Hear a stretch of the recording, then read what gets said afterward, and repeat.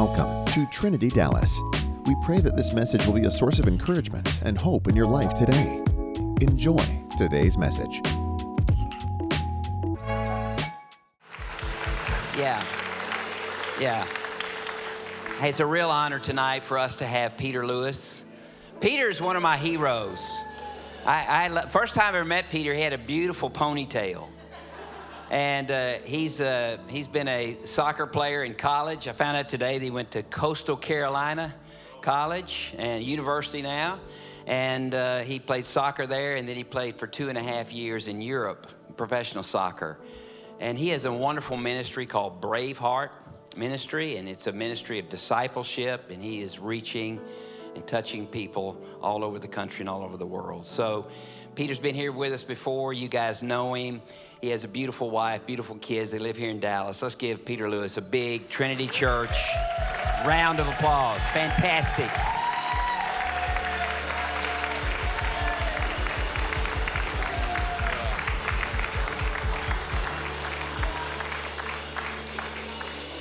Amen.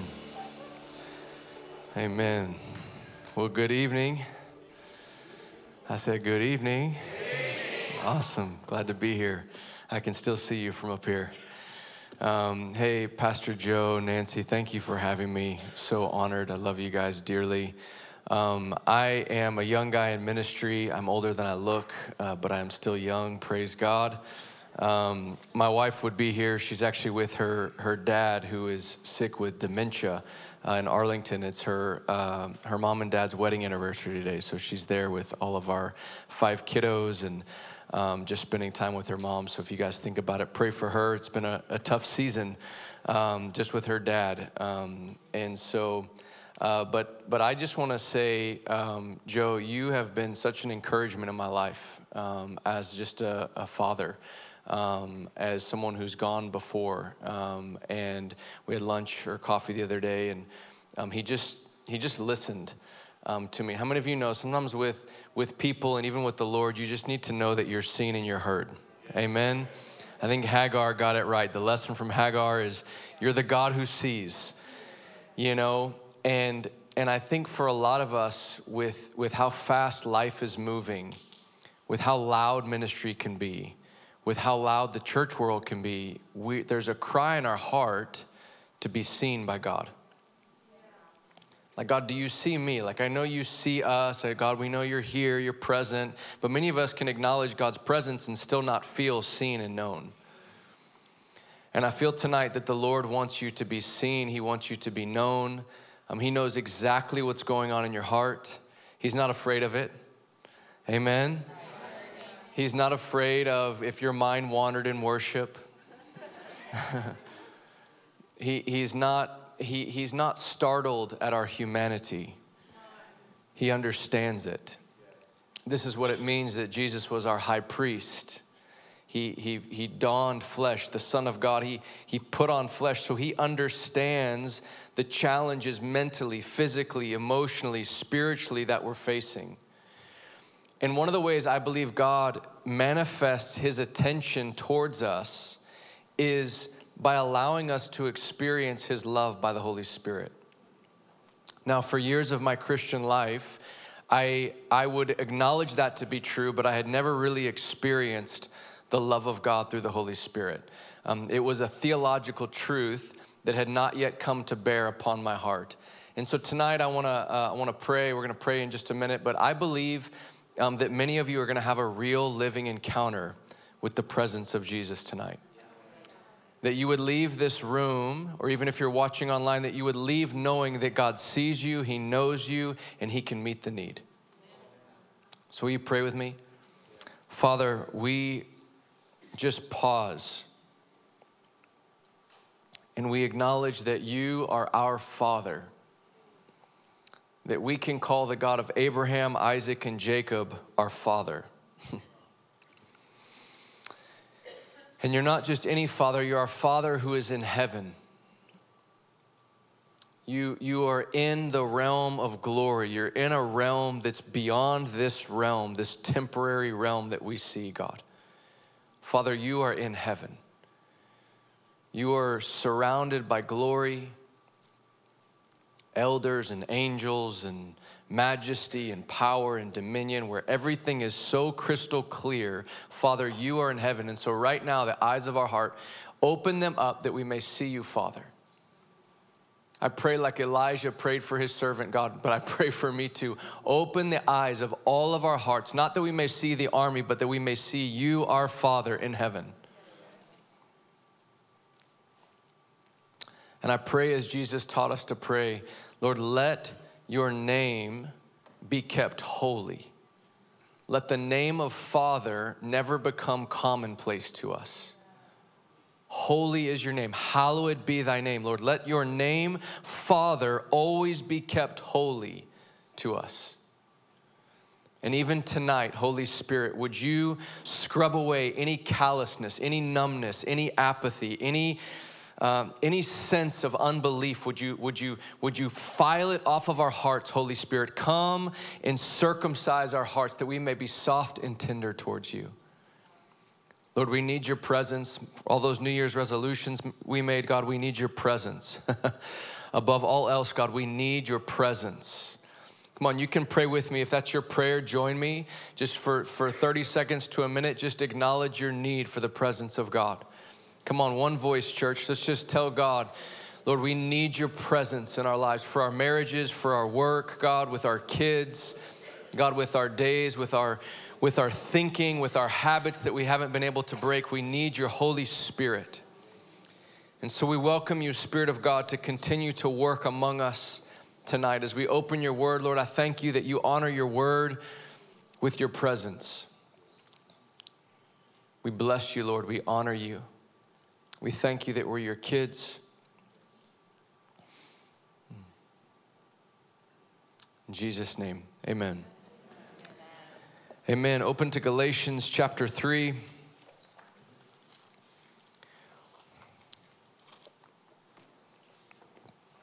want to talk to you tonight about an intersection of discipleship and the power of the Holy Spirit. When Joe and I met a few weeks ago, he said, I said, Joe, what's the theme? I know it's the Presence Conference, but he says, I really am after a revelation of discipleship and the power of the Holy Spirit. And so as I was praying, I said, Lord, these are two massive topics. These are two amazing topics. And as I began praying into it, I realized that there is a connection. Like if we were to talk about discipleship, there's a lot of amazing teachers, a lot of amazing preachers. It's in the Great Commission, go and make disciples of all nations, amen. We've received the authority of Jesus. And I could sit here and I could talk to you about life on life, and I could talk to you about methods of discipleship and modes of discipleship, and that would be awesome, and you could get something out of that. And then we come over here to the power of the Holy Spirit, and I could talk about the person of the Holy Spirit. I could talk about the baptism of the Holy Spirit. I could talk about how a guy like me grew up in the Bible church. How many of my Bible church people at? Grew up, come on. You're like, I don't even know what the Bible church is. It's like Baptist, but it's from around here. It's the Bible church, the Father, Son, and Holy Bible. That was the Trinity. And so I didn't know there was a Holy Spirit. And so I was taught that the Holy Spirit was kind of spooky. He was like the charismatic member of the Trinity. We kind of like, I don't know about him. He has gifts that are weird. He'll make you speak in tongues. That was the real one, tongues. Oh my, tongues. And I realized, that the baptism of the Holy Spirit, Jesus calls the promise of the Father. Why would I be afraid as a believer of something called the promise of the Father? It's the promise of the Father. The Father says, I promise you something. You're like, as a believer, I'm like, yes, I want your promises. Amen. Come on, raise your hand. And then I encountered the baptism of the Holy Spirit. 2006, I had an encounter in a room like this. I was addicted to pornography. I was seeking God. I was a believer. I knew God, but I didn't know the power of God. I didn't know that he saw me. I didn't know that he cared about my addiction. And I want to tell you, God met me in that room with simple faith. And he came and I tell people, he pulled my SIM card out. I was a good Bible church kid, and I'm on the ground speaking in tongues with power coursing through my veins. And it was awesome. And when I realized theologically, biblically, what happened to me, that the Holy Spirit of God came and dwelt inside of this mortal body that he called a temple, I thought it was strange that the only thing that happened to me was that I began to speak in an unknown language. Come on, how do we not blow up? How do we not fire not come out of our ears, smoke? Come on. I'm a logical thinking person, the living God, the one, you guys are like, no, I understand that. I don't know that we do. If you're having a bad day and you think about the God of Abraham, Isaac, and Jacob, the one who created everything, you're like, yeah, he lives in here. What? That'll make your bad day good in a minute. When you just recognize that God desired and made a way possible for you and I to be temples of God without dying. How clean has the blood of Jesus made you and I that we can become temples of the Holy Spirit? How thorough was the atonement? How deep did the blood cleanse us from all sin, all unrighteousness, all iniquity, that God could dwell in here and there be no conflict of interest? How did it happen? He who knew no sin became sin so that we could become. The righteousness of God is a gift to be received by faith. And it is here that is the intersection of discipleship and the power of the Holy Spirit. And I'm gonna submit to you tonight something radical, something wild, something that the powers of darkness don't want us to know. The only condition required for this room, all of us individually and corporately, to have the most face-melting encounter with God tonight, there's only one condition required biblically. It's called righteousness. Once the righteousness of God is attained to, there is now an absolute open heavens for God to pour out his Spirit and to do what he wants to do, which is to fill humanity with himself. So when the conditions for righteousness are attained, God is now free to be God. Now, if there's unrighteousness, it has to be dealt with, because if a righteous, holy God comes and he begins to manifest himself in unrighteousness, things and people start to die. Ask Ananias and Sapphira. Ask Uzzah. 2 Samuel 6, bringing the ark back to the city. The oxen stumble. Uzzah reaches out his hand. A man touches the ark and he dies. So how is it that Uzzah can touch the ark and die, yet I can have God living inside of me and not die? It's called righteousness. But for too long, the body of Christ and we as the church, we've minimized the gift of righteousness as a theological truth. As a mere place of standing before God that means I'm gonna go to heaven when I die. And we've missed the purpose of God actually giving us the gift of righteousness. God made you righteous for a reason. You ready? Y'all are like, y'all need to read the Bible. I'm gonna read you my Bible, but I'm just preparing you. Because we're gonna hop into Galatians 3, and Paul is writing a letter to the Galatians, and he's making a big deal. This is post, he shares about his encounter with the Lord. He shares about how he was in Arabia for 14 years. He has an encounter with God. He goes off 14 years, and he's basically preaching the gospel among the Gentiles. I believe he's just being fathered by God in the wilderness. Is amazing. He comes back, he meets the apostles. They don't add anything to him. They're like, wow, your gospel's good. Make sure you remember the poor. He's like, it was awesome. And he goes, and then when I came to Antioch, he goes, I had to oppose Peter to his face because he stood condemned. And I'm like, wow, this is some church drama, right? We would make a YouTube series out of this. So Peter is 14 years at least into his apostolic ministry leading the church. Okay, and you gotta understand this. The Christian faith started from Jews, as a Jewish faith. It wasn't until Acts chapter 10 that we got in. And I say we because maybe there's Jews here. Praise God, God bless you. We got grafted in, hallelujah. We honor you, we bless you. My brother and wife and their 6 kids live in Israel now. Can you believe that? They moved there right before the war. Wow, God's timing's crazy. So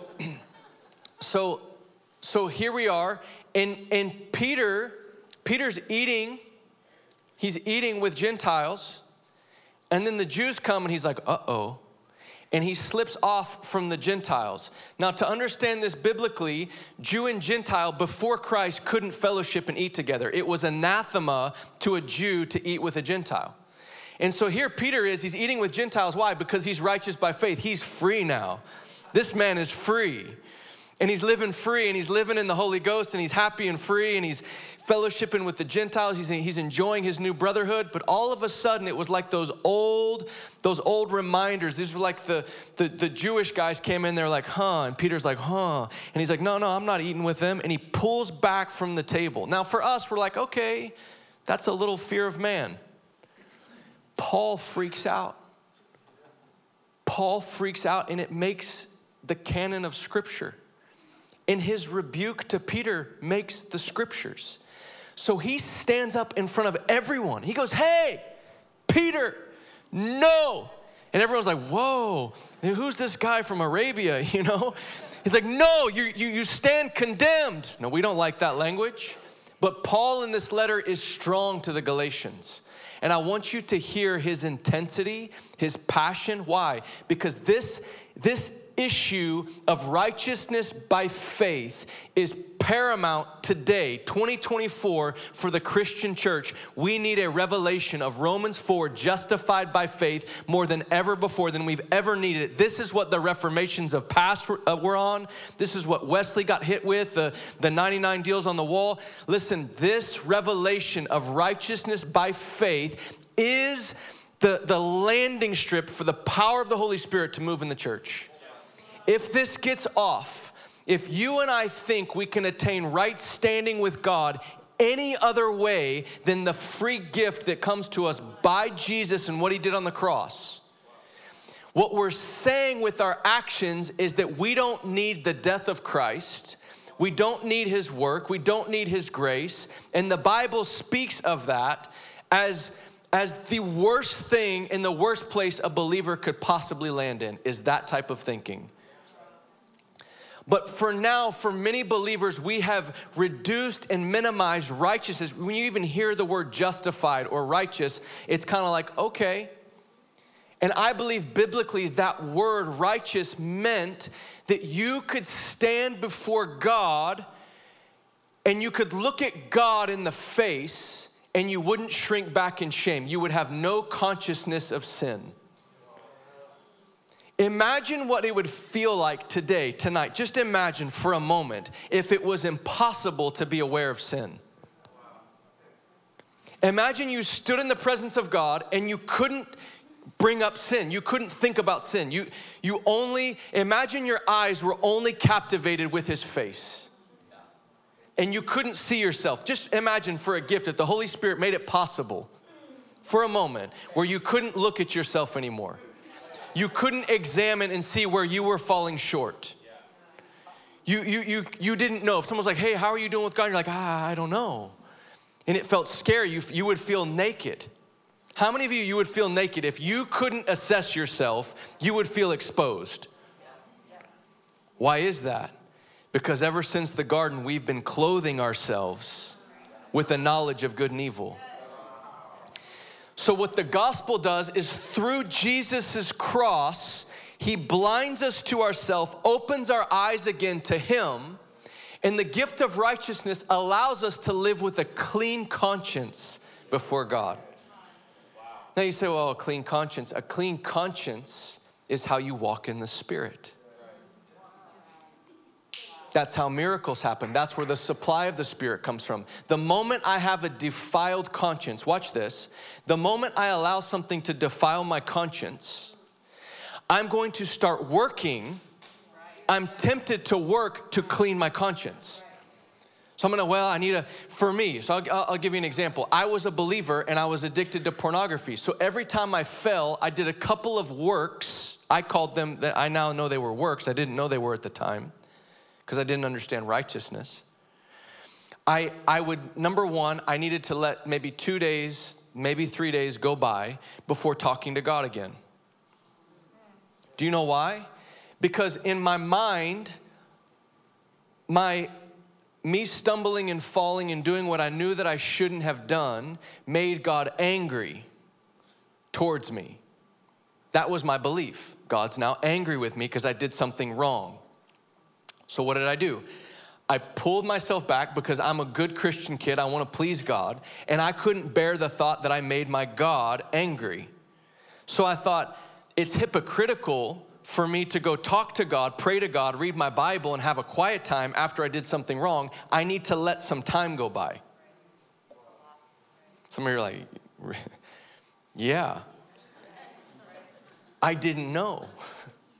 I didn't know the Bible says in 1 John that if we sin, we have an advocate with the Father, Jesus Christ the righteous. I didn't know that the Bible said if I sin, it says if we sin, not when. Uh-oh, just triggered someone. Is that okay? The born again believer, no future promise that, well, we're all gonna sin. I don't know, my Bible says no one born of God keeps on sinning because God's seed abides in him and he cannot keep on sinning. Okay, we'll get there maybe another time. So I would let 2 days, 3 days go by and let the dust of his anger settle. That was a dead work. My access to God then was based on how I thought God was. Our access to God biblically in the new covenant can only ever come one way, and that's through the veil of his flesh and the blood of the new covenant. If you and I try to access God another way based on, well, I've been good for now 3 days, I've been clean for 4 or 5 days, now I can be close to God. No. That's a dead work. Now what I'm saying is I'm gonna come to God based on my cleanness, my righteousness, not his. And when I realized this was my first entrance into the gift of righteousness, can I tell you what happened?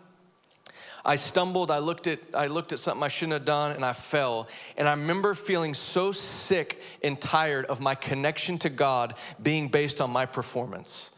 I was sick of it. I thought, God, if this is the way this is gonna be, I said, I can't do this anymore. If you're not big enough to handle me in the full sun of my sin, and like I didn't want it, mind you. Like I was in bondage. Y'all, anyone in here ever been in bondage, doing something that you don't want to do? That was me. And so here I am, I'm going, God, I don't want this, but it has power over me. And do you know what I did?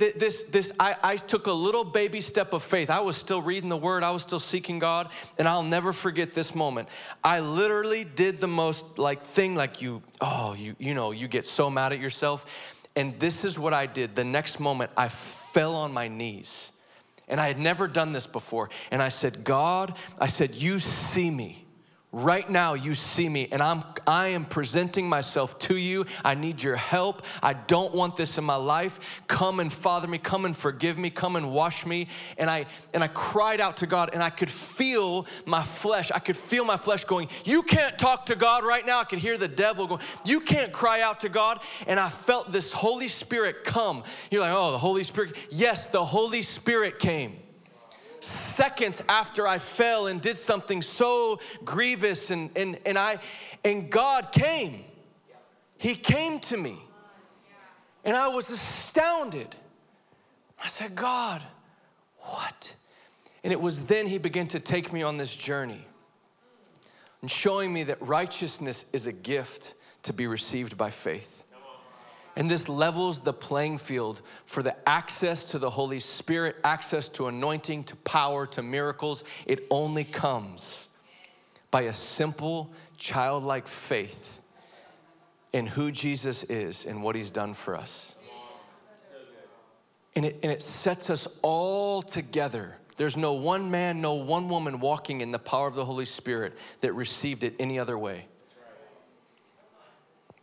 Galatians 3. The Galatians were being tempted, like Peter, to go back to a law, go back to a system of do's and don'ts to get God to give his Spirit. This was the whole, I wish I had time to unpack the whole Jewish history with the law and the tabernacle. Moses had to build everything exactly to the pattern. He says, Moses, if you build it to the pattern, then I'll come. And Moses did. If you look at Exodus 40, Moses, the Bible says, this is crazy in your Bible. How many of you know the Bible, everything, A to Z speaks of Jesus? Exodus 40, it says, Moses finished the work. Do you know what the next verse is? He finished the work building the temple. The next verse is, then the glory of the Lord filled the temple. Some of you will get that in a minute. It is finished. When Jesus says it is finished, he finished the work, then the glory of the Lord can fill the temple. So the Galatians, like many of us, and I think many churches, we want and need the Holy Spirit. How many of you are like, I need a supply of the Spirit, I need miracles, I want it flowing, I want it, every hand should be in the air. Like, I don't know, like, I want rivers of God coming out of me. I want to be able to walk into Starbucks or Merit or whatever coffee shop and just let the river of God flow and people get born again and healed and saved and delivered. I want to open my mouth and prophesy. And that's not a burden. That's not, well, I'm trying to do that. It's because I'm filled with God. Amen? With the supply of the Spirit, Christianity is easy. If you don't have the Spirit, Christianity is a burden. So look at what he says. He says, "O foolish Galatians, who has bewitched you?" This is strong language. He calls them foolish. Who has bewitched you? It was before your eyes that Jesus Christ was publicly portrayed as crucified. Let me ask you only this. Did you receive the Spirit by works of the law or by hearing with faith? Listen to that. He's asking a rhetorical question because he's writing a letter. He's like, let me ask you a question. And then he tells them the answer because it's a letter. Did you receive the Spirit? Listen to this. So what's at stake? Receiving the Spirit. Did you receive the Spirit by works of the law or by hearing? Hearing what? The gospel. And it mixed with faith. Are you so foolish? He's taking a strong stance on this. This is not medium language. This is, if you miss this, which you're missing it, he's saying, you're foolish. Having begun by the Spirit, are you now being perfected by the flesh? Did you suffer so many things in vain? They were being persecuted, if indeed it was in vain. Look at this. And do you know what they were being persecuted for? They were being persecuted because they were saying it's only by the cross. So they started off saying it's only the cross, and then they began to pull away and go, well, maybe we can get the Holy Spirit some of these old Jewish ways that we've been doing all this time.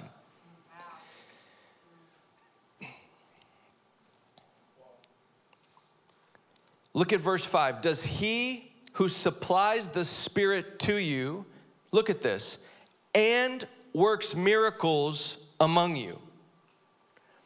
So he, God, is the supplier of Holy Spirit, no man. We need to remember this. God, the Father, supplies the Spirit to humanity through the work of the Son. So because of Jesus' work, death, burial, resurrection, ascension, and priesthood, he now earned the right to issue the Holy Spirit to humanity. To which humanity? To those who believe in his salvific work. So those who put their faith in Jesus' death, burial, resurrection, ascension, and priesthood, they now become candidates, having been cleansed by the blood. They become spiritually virgin. Their wombs become virgin again, spiritually. Why? How? Because of the blood. So now the Father says, Son, you can now baptize them in the Holy Spirit. You can now fill them, and not just one time, you can supply the Spirit to them, ongoing, and you can work miracles among them. Why? Because there's nothing hindering God from working when we hear the gospel, mixed it with faith, and we become righteous in him. That's the supply chain of God's grace. Where are my supply chain people at? That's the supply chain of grace. So God has, how many of you know God has enough grace, power, Holy Spirit for every need in this room? So we have a supply chain issue. If we leave tonight, if we leave this meeting and we don't get something, it's a supply chain issue. Well, I don't believe God's not willing. Well, God just wasn't willing. I don't believe that. Why? Because Jesus bled and died on a cross. That was the I will of God. Y'all remember the leper that came to him? He goes, if you can heal me, will you heal me? Is it your will to heal me? And he says, what did Jesus say? I will. When he said, well, that was back then. What about now? I believe if you need a miracle in your body, the cross is the will of God. How do you know what God wants? Because he gave his son. I know, because there's stripes on his back for your healing. He doesn't make a choice anymore. He's not, the will of God for healing and salvation and to supply with the Spirit is no longer in the mysterious wonder of, well, if it's God's will. That's outside, that faith doesn't talk that way. The faith of the gospel says there's stripes on his back, blood coming out of his veins. The Son of God was given. The door and access to heaven has been made. Faith says, I believe.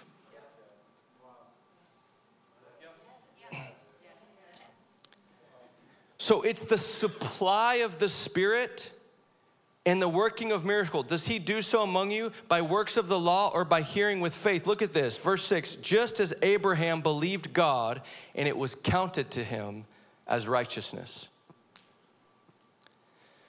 So you say, Peter, what does this have to do with discipleship? I believe this should be the focus of our discipleship, both in receiving and in giving. And I'm gonna make this real simple. And this may be revelatory or this may be old hat for you, I don't know, but it's worth repeating, amen? Yeah. These guys in the Bible repeated themselves a lot.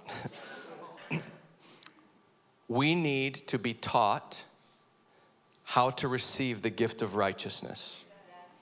If I want someone to disciple me, I want someone to daily remind me, teach me, preach to me, proclaim to me the righteousness of God that comes to me as a gift through faith in the work of Jesus. I need that. I don't know about you. I am tempted. The reason why I'm so passionate about this is I'm really good at working. I can work for God's favor. I can work for someone's affection. I can work for his blessing. I know how to work. But the gospel confronts that carnal desire to work for something that our Father gives for free in his Son. Look at what Romans 4 says. Romans 4 verse 3. We're picking back up where Paul left off. For what does the scripture say? Romans 4:3. Abraham believed God and it was counted to him as righteousness. I'm gonna say it again. When you read righteousness or justified, it's a climax statement or thought biblically. Most believers I meet, when they hear the word righteousness or justified, they're like, yeah, what's next? And you're like, no, you missed it. Righteousness is the climax, like, wait a minute. Abraham believed God and it was credited to him as righteousness. That for a Jew was like, what? They're like, do you understand what we had to do to be righteous? We had to kill all of these animals, stinky, bloody, fire. We had to cultivate lamps on the altar and oil at the fire. Okay, God, the fire must be kept burning on the altar. It shall never go out. Have you ever stoked a fire? It is work. You're getting wood. You're like, is the wood going out? What about the oil? Where's the oil? Get some more olives. Press them. Come on. Fresh, purely beaten olive oil. All the prescriptions. Do you know how much work was required just to stand in the presence of God and not burn up and die? And so now all of a sudden, Paul's like, hey, all you people, Abraham believed God. They're like, what? Believed what? He made a promise. God made a promise and he goes, okay. No, kill him, stone him. We did all of this stuff. They were puffed up with all the pride of what they did to be right with God. To be right with God is the deepest ache and crying of our hearts. If you're right with God, you open your mouth and pray something, you know it's gonna be answered. If I'm right with God, meaning there's nothing wrong with me with God. See, we have so distilled the word righteous. It's been in the halls of theology, and it's not. We need to shake that word free so that we can get to the power, the essence of it. If he who knew no sin became sin, is that a theological thing to us? He who knew no sin became sin? That's not theological, that was physical, that was gruesome, that was bloody, that was him taking on our depravity, our nastiness, all on the cross.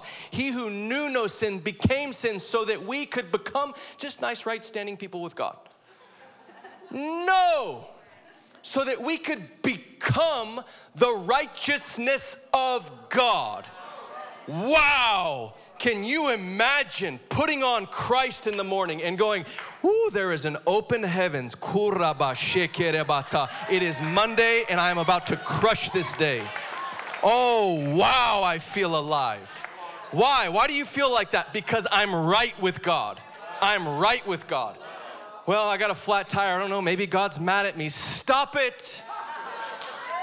Oh, my car's not starting. What happened? God, what did I do? Everyone, if you don't have the righteousness of God, you think God as a father is actually only ever just teaching you lessons. You live through life and God's just teaching you through everything. He's just teaching you. What about a father who holds you and goes, I'm so proud of you? See, if you don't have a revelation of righteousness, you can't tell me 10 things that God actually really likes about you. You can tell me the last 10 lessons that he taught you, but then he's not a father. He's just some cosmic teacher trying to get you to go, stay within the lines of the book. But my God is a father. And when you begin to live and walk in the righteousness of God, you begin to hear his voice as a father, and you'll just wake up some mornings and he's just on you with his countenance, with his smile, and you wake up and it's better than coffee and you're like, wow, this is bright in here. You're like, oh, what do you mean? It's because he actually has set his eye upon us.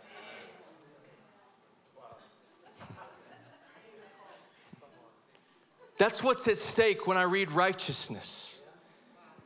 And we need to let that word free. We need to let the Holy Ghost shake that word off in our hearts a little bit. We really do. When we need to hear righteousness, we need to go, ooh, ooh, ooh. I'm serious. May Holy Spirit, may you break off the familiarity with that word. Look at this. To the one, verse 4, who works. To the one who works. Where my workers at? That's me. His wages are not counted as a gift, but as his due. So God says, hey, if you're gonna be with me in this system and you're gonna work, he goes, then the measure you get is gonna be just your due. It's not a gift. You're now outside of the realm of gift. You're in the due realm. And you know what's crazy about God? He'll actually work with you in that realm. I don't understand why. I don't know why he doesn't just shut the spigot off and go, hey, stop, it's not working. He'll actually dole out measures of grace. You know the ministry of condemnation, the ministry of the law, do this, get this, there was glory in it. 2 Corinthians 3, in the ministry of condemnation, there was actually glory in it. What kind of glory? If they did this, they got some measure of God. But the ministry of righteousness, the Bible says, must far exceed it in glory. How? Why? Because of this. And to the one who does not work, but believes in him who justifies the ungodly. Believes in him. We believe in a God who justifies. That big theological word, all it means is he makes righteous the ungodly. Did you know that we believe that God still makes ungodly people right? How would we speak and navigate in all of the stuff that we're looking at in the world if we actually believed that God makes ungodly people right? It would be much harder to judge the people, ungodly people. This baffled me during 2020. I'm not gonna go off on this because I wanna pray for y'all. But in 2020, people were amazed. And it's gonna happen again in 2024. We're in an election cycle. I was amazed that so many Christians were amazed that the ungodly were acting ungodly. I'm so serious. Did you see what, and they would say what someone did out there in the world who doesn't know God, and they were amazed at it. And I'm like, you're amazed at that? That really amazes you, that a sinner, an ungodly person is acting ungodly? That's not amazing to me. That's actually very normal. How are they gonna act different? Whatsoever could happen. Oh, I don't know, maybe we could just open our mouth and speak the gospel because we believe that God justifies the ungodly. Come on, we can begin to pray for them and go, oh Lord, get them with the gospel. Get them with the gospel, Lord.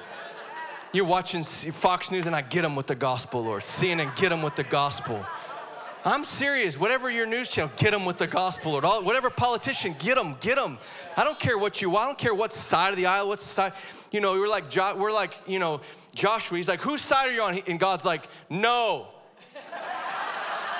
It's not how it works.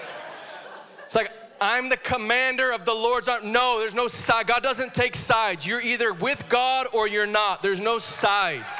We got to stop like, well, he's on my side, they're on this side. We don't get to do that. Jesus is Lord. I like that. All right. So to the one who does not work, but believes in him who justifies the ungodly, his faith is counted as righteousness. Just as David also speaks of the blessing of the one to whom God counts righteousness apart from works. And this is gonna be, I'm gonna just reveal this one thing and we're gonna pray. If I could get April and the cello and the piano back up here, I'm gonna just pray for you guys. Just those three, and then the rest of the worship team, and I want some of my team to pray for you guys at the end when we call everyone up. Is that cool? Awesome. Look at what David says. Look at what's at stake with righteousness. In addition to receiving the Holy Spirit, miracles, look at 7 and 8. This is crazy. So apart from anything that we do, David said, blessed are those whose lawless deeds are forgiven. I think that's past tense. Whose sins are covered, present tense. And blessed is the man against whom the Lord will not count his sin. That's future tense. So when you receive the gift of righteousness, God once and for all deals with your sin. So what does he do as believers if we sin? We have an advocate. He helps us. He supplies us more of the Spirit. Well, shall I sin so that grace may abound? By no means. How can we who died to sin still live in it any longer? The reason why we can live under grace is because the believer says, I'm not trying to live in sin anymore. I may stumble, I may fall, but I don't have a propensity and a longing for it anymore as a born again, Spirit-filled believer. I have a propensity towards righteousness. And so I want to charge, there's a charge in this, and then I want to minister to you guys. I want to charge you guys in 2024 to be discipled by someone. Find someone who can teach, preach, and open the scriptures to help us understand the ministry of righteousness and this righteousness that's received by faith. And you know that you're experiencing the gift of righteousness when you begin to live with a clean conscience. You will notice sin habits begin to wither up and die. Make no mistake about it. When you begin to receive the gift of righteousness, it will in time produce righteous behavior. But your behavior may not, watch this, it may not change automatically in the beginning, the moment you receive the gift. It's like a seed that takes time and care for it to grow. This is why God says, work out your salvation with fear and trembling. Why? For it is, where's my sister? It is who? Work out your salvation, for it is who? It is who? It is who? It is who? It is. That's music to your soul. The new covenant is about a God who works. I believe in a God who works. He didn't just finish the work. He said, it is finished, not I'm finished. And tonight I believe he wants to meet many of you, and he wants to clothe you with the gift of righteousness. And on the wake of that clothing, I believe he wants to so fill you tonight with his Holy Spirit, with his grace. And I don't feel the need to get God to do something. I wanted you guys, oh yes, can we do some pads? And can you sing over us? And can you play over us? And I heard actually when we were praying before, I heard this is the air I breathe when we were praying. Do you guys know that one?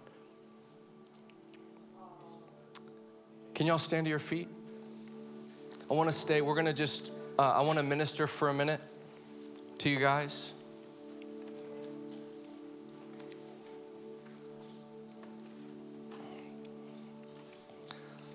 Let's just do the pad and the cello for a minute. Just begin to play.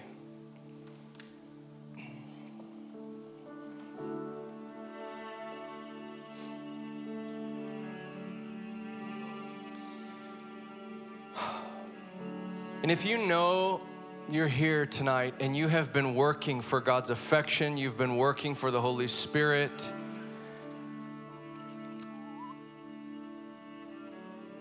I want you to just joyfully repent tonight. And I want you to confess and say, Lord, I don't want to do that anymore. Just acknowledge where you've done it. Acknowledge where you've tried to earn his affection. Just with your lips.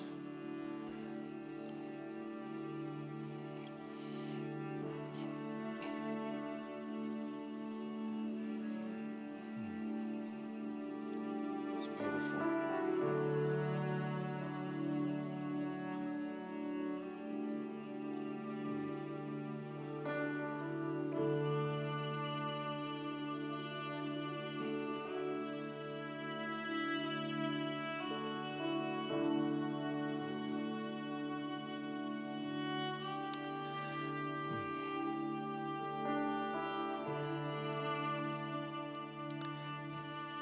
I want you to close your eyes with me, and I want you to see Jesus on the cross, the Lamb of God who takes away the sin of the world.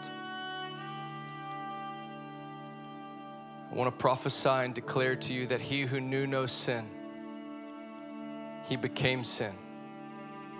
And I want you to see him. I want you to see the moment when he became your sin.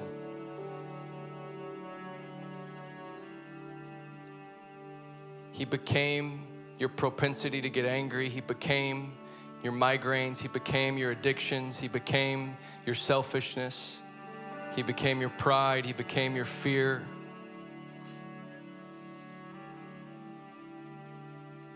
He became cancer. He became every wicked and unclean thing. He became sin. He became mental health issues. Became depression, he became suicidal thoughts. He became hopelessness and despair.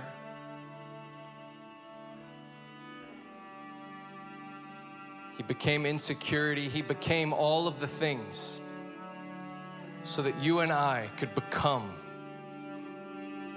the righteousness of God. And that is the good news preached to you. That is the good news tonight, that you and I could become, that we would be like Abraham, who simply believed God, who believed that to be true. I want to prophesy and declare to you that you will not have to dig yourself out of any hole. You will not have to make up for any generational iniquity. You have been born again to a living hope, undefiled.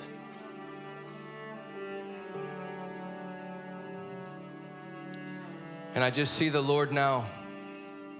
He wants to clothe you in his righteousness. And I see it like a garment. I see it like a garment. And I see you just lifting your arms and letting him put that garment on you. Like someone's putting a jacket on you. You stretch out your arms. If that's you, if you know he's doing that, you're like, yes, Lord, clothe me tonight. Clothe me tonight.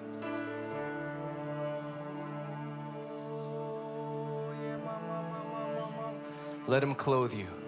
Let him clothe you. Those of you who are already wearing that robe, just be reminded of it. Wear it with joy. Wear it with gladness. Come on, as one people tonight. Let's be of one accord. Let's be of one accord. Let's be of one faith in one God, one Spirit, one baptism tonight.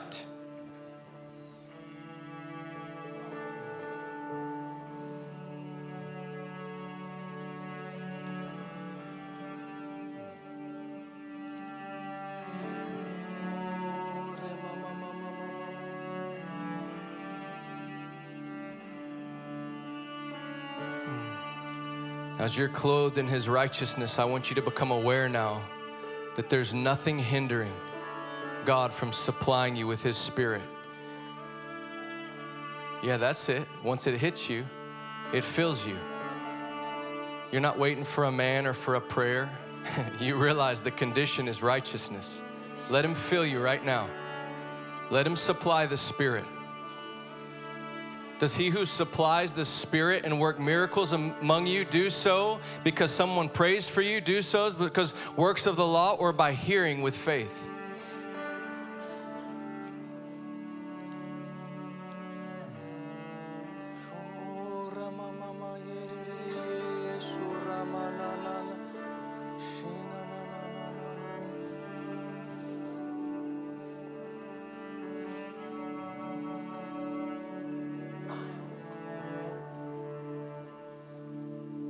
This is the air I breathe. Let's sing this together.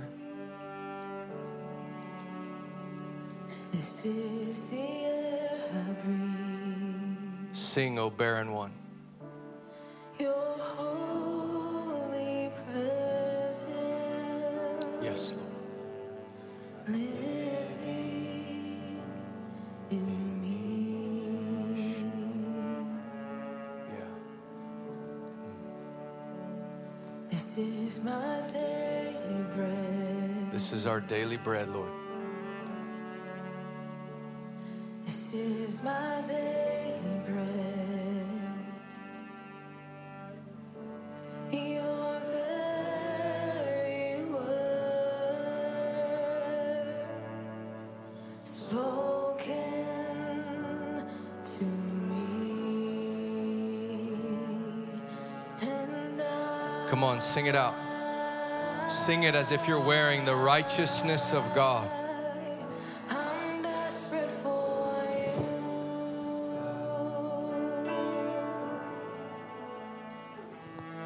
And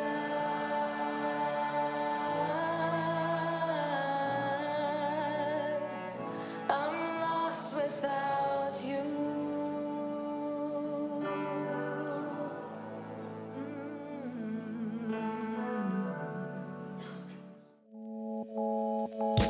Thank you for tuning in today. If you'd like to dive deeper into today's message, go to trinitydallas.com/sermons to receive your copy of the notes. If today's message encouraged you, do someone else a favor and share it with them. Also, be sure to subscribe so you never miss an episode. A special shout out to all those who partner with us through their giving. Your contributions have enabled us to touch the lives of people in our community, as well as around the globe.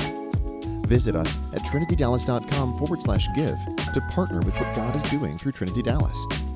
God bless.